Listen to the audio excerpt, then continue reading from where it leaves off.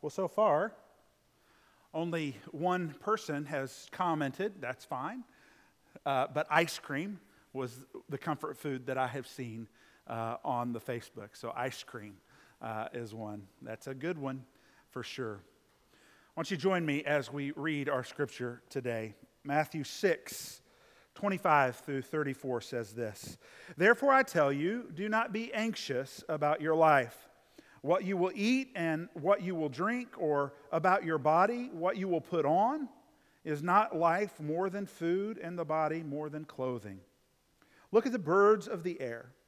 They neither sow nor reap nor gather into barns, and yet your heavenly Father feeds them. Are you not more value than they? And which of you, by being anxious, can add a single hour to the span of life? And why are you anxious about clothing? Consider the lilies of the field, how they grow. They neither toil nor spin. Yet I tell you, even Solomon in all his glory was not arrayed like one of these. But if God so clothed the grass of the field, which today is alive and tomorrow is thrown into the oven, will he not much more clothe you, O you of little faith? Therefore, do not be anxious, saying, what shall we eat, and what shall we drink, and what shall we wear? For the Gentiles seek after these things, and your heavenly Father knows that you need them all. But seek first the kingdom of God and his righteousness, and all these things will be added to you. Therefore, do not be anxious about tomorrow, for tomorrow will be anxious for itself. Sufficient for the day is its own troubles. This is the word of the Lord. Thanks be to God. You know, as we have been now in stay-at-home orders or self-isolation and social distancing, we are beginning to start to see the effects of folks staying put in their own homes. We're beginning to see, we've passed the anxiousness of making sure we have enough supplies. I don't know if you've been to the shops lately, but there's plenty of toilet paper. It's shocking how much toilet paper there is now in Kohl's and Woolies and IGA. And to think that just 6-7 weeks ago, there was such fear that that would not be there. And now we're to the place where people are starting to think, are we ever going to get out of this? When are we going to get to go back to work? When are we going to get to go back and actually swing on the swings at the park, or have my children swing on the swings at the park? It's okay if you're an adult and you swing on the swings. That's not a big deal. We're beginning to feel that anxiety and that anxiousness that even though we don't want things to go back to the way they were, because that might have been what caused all of this to take place, we definitely don't want it to be so dramatically different that we're not comfortable. That it at least has some semblance of what it used to look like for us. And it's at times like these when we, either on a macro level, this global thing happening, or even on a personal level, that we turn to other things to give us comfort. So last night, I spent some time making, from really early afternoon on into the evening, making food that makes me comfortable, making food that gives me joy. Now, part of it is just the process of making it, and part of it is the eating of that food. And it's one of the things that really is comfort food for me. So it's a beef enchilada and a chicken enchilada. And interestingly enough, here in the country that has adopted me, and I have adopted as my own country, there are certain things that I can't get here that I can get in the States. So I have to create them myself. So I had to go on a search yesterday. I didn't go to multiple stores. I was very conscious about that. But I did have to go find some Anaheim chilies, which are larger kind of green chilies. And then I had to roast them, and then I had to peel the skin off, and then I had to dice them because you need those for the chicken sour cream enchiladas. And it was a lot of work, but it was fun. And in the end, I sat down in front of it and I ate it. And I got to thinking all this week as I was thinking about this sermon, what are different comfort foods that we can have? And one of the things that I did realize about myself is just food. Food in general, period, is comfort for me. That I like it. I like a lot of it. I like to eat. And that's dangerous because it can lead to really bad things. It can lead to obesity and heart disease and diabetes and all, if you don't eat the right things and you eat too much of the wrong things.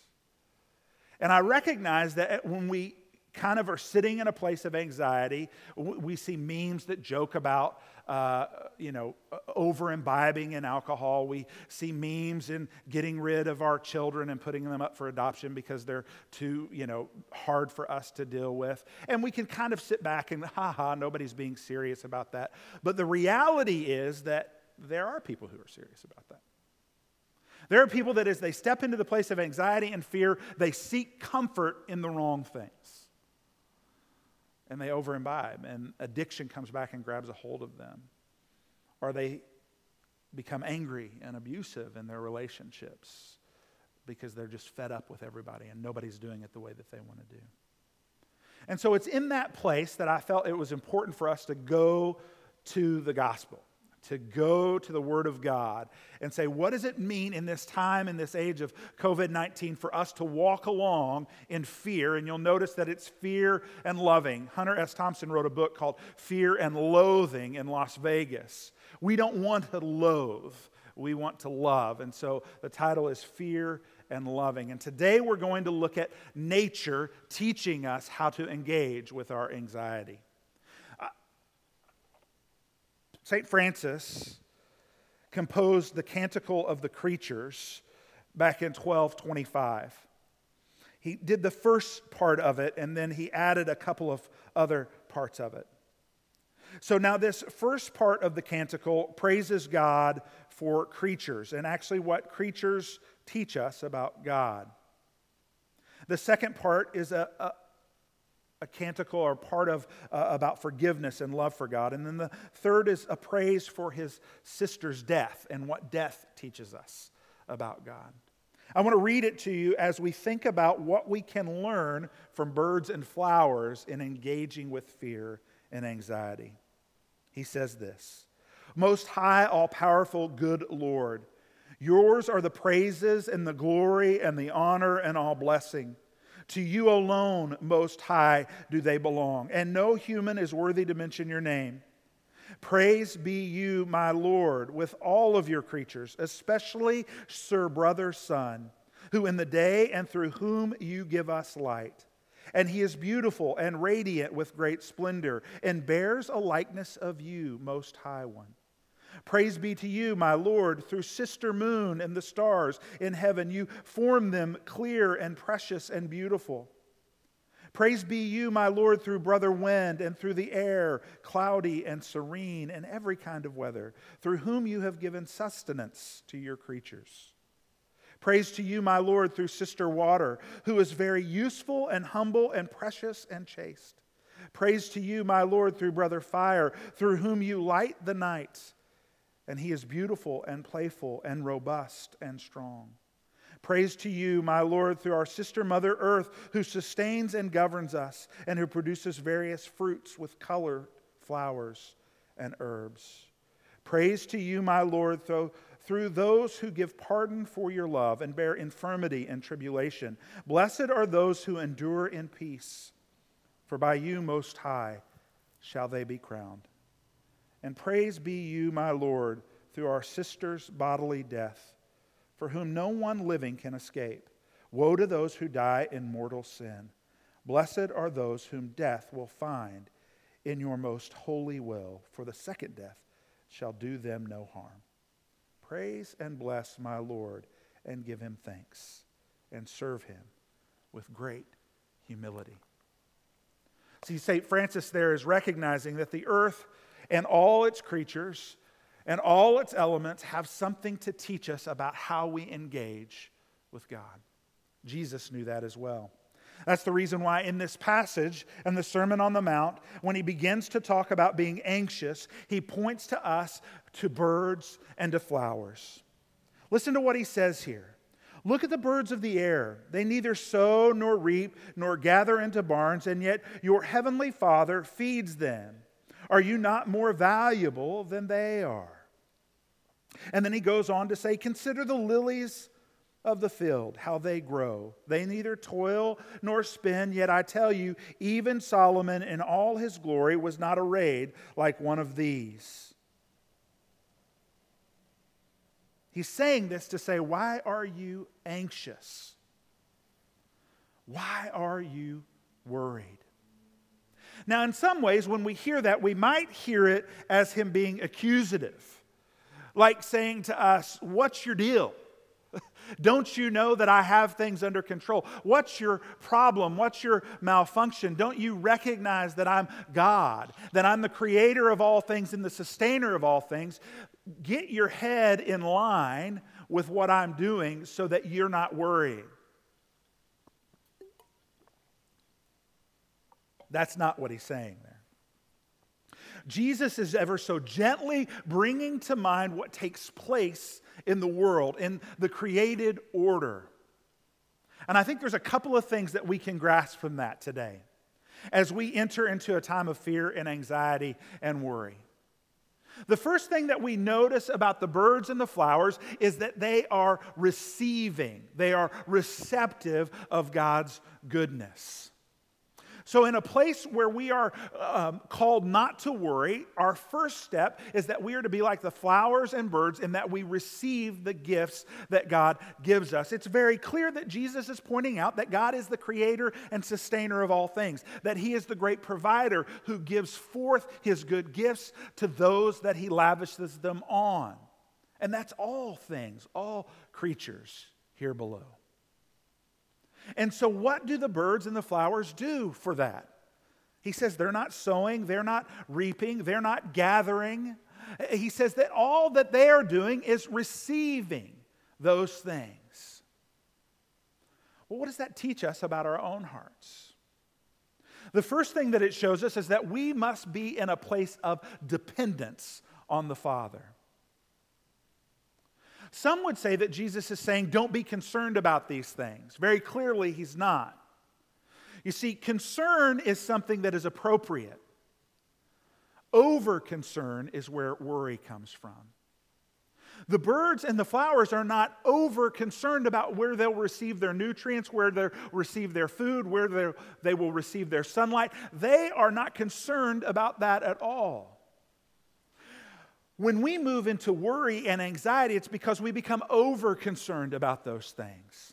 And we're not in a receptive stance. We're in a stance of thinking we'll never receive those, that God is not generous, that he won't provide for us what we need.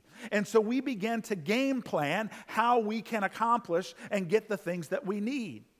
And it's in that place that we move from godly concern to over-concern and worry.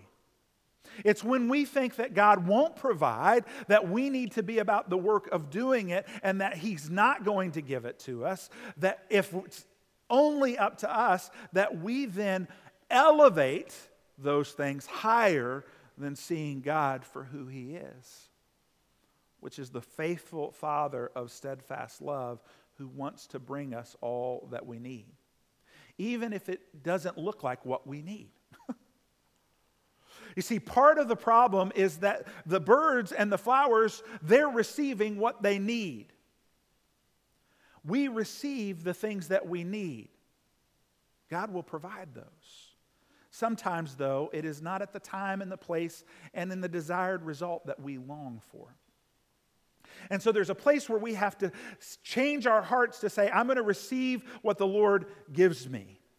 I'm going to hold on to what the Father provides.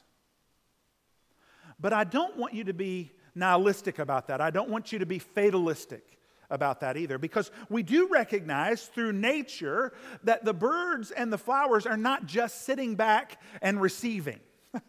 They're not just like this. Okay. The birds have to go and build the nest. They have to go gather the things up to make that happen. It's not as if worms are dropping from the sky for their little babies. They're going out and finding those worms that God is providing and bringing them back to the nest. The flowers are digging their roots deep. By nature, they can't help but dig into the nutrients of the soil, and they raise up the lilies as far as they can to grab all of the sunlight and all of the rain that comes in to give them the ability to grow. And so we recognize that flowers and birds, they are receptive in their posture, but they are also working with God to have the things that are provided for them. that they have to gather them in, that they have to grab hold of them. So it is not a passive reception. It is an active reception. The danger for us, if we just step back and say, oh, we just need to wait and receive from God, is that we tend to then treat God like a genie, where if we just make our request, then He'll provide for us. The problem is our own requests often aren't the things that we actually need. And when we do that and God doesn't provide those things, then we begin to doubt God. We don't begin to think that there might be something wrong with our own hearts. And when we do that and we can't trust God anymore, then we become over-concerned with trying to make things happen for ourselves. And inevitably, that leads us to a place of worry and anxiety and fear. But instead, if we are in a receptive posture, then we know that it's an active reception and we can move to make things happen. I think that's the reason why it's so frustrating in times of crisis, and particularly now. Many people will say, our prayers and thoughts are with you, and now there's such a backlash against that. To say, oh, prayers don't do anything and thoughts don't do anything. Actually have action behind it. That's because we're looking at prayer as passive. That prayer is just us shouting out our request to God. And we'll wait to receive it. When we recognize that our reception is an active reception, then what we see is that when we seek God, when we're praying to Him, when we're calling out and saying, Father, this time has led me to a place of anxiety and fear. Lord, I'm becoming over-concerned with whether I will get a job or have my job when this is all over. I'm worried that I'm going to run out of hand sanitizer. I'm worried that my kids are going to have to go back to school next week. And I'm afraid that this pandemic will just hit stronger. That we'll have a second wave that will wipe out double, triple more people. Father, I'm worried about that. And it's at that moment that we might just sit back and say, now take care of it. But if we're in active reception, then it means that as we're praying, what's happening to our heart is it's realigning it. Our prayers are not just calling out a wish list to God. Our prayers are actually a realigning of our heart and our soul to seeing that God is the one who has promised to take care of us. That God is the one who will provide the way through this. That God is the one who will comfort our souls in its anxiety. And He is the one that will provide His goodness to us and all the things that we need. And when I begin to have my heart realigned to that, then I know that it is now with God that I go about making those things happen. So I don't sit passively by, but I actively engage in the world around me to make it more fully aligned with what God calls His shalom, His justice and peace, His wholeness. And so my heart then begins to change so that I recognize that there are things that I can do, actively be involved in this world to make it a better place. Not just so that it can be good and comfortable, but so that it will bring glory to God. That's what St. Francis is saying there. That all the things that we see, they're not about just giving us pleasure, even though they're good and great and we see them giving us pleasure, but they all turn to bringing glory to God. And maybe that's the last thing that we learn from birds and from flowers. That they're in a receptive posture, but it's not a passive receptive posture. It is an active reception. So they don't worry, they don't toil, they don't stress because they know that God will provide, and they will go out with God to look and find those things that He is providing. But ultimately, they recognize that it is Him. That He is the one that provides. And so in this first sermon in this series, this talk, if we can have our hearts through prayer realign with seeing the truth that God is always present in His steadfast love for us, that when trials come, He is there. He is there not just in himself, not just through the Holy Spirit, but also through believers and those that we are connected with in community. That he is the one that not only receives glory, but he is the one that brings his glory to bear in our circumstances. That he is the one who brings comfort and peace to us.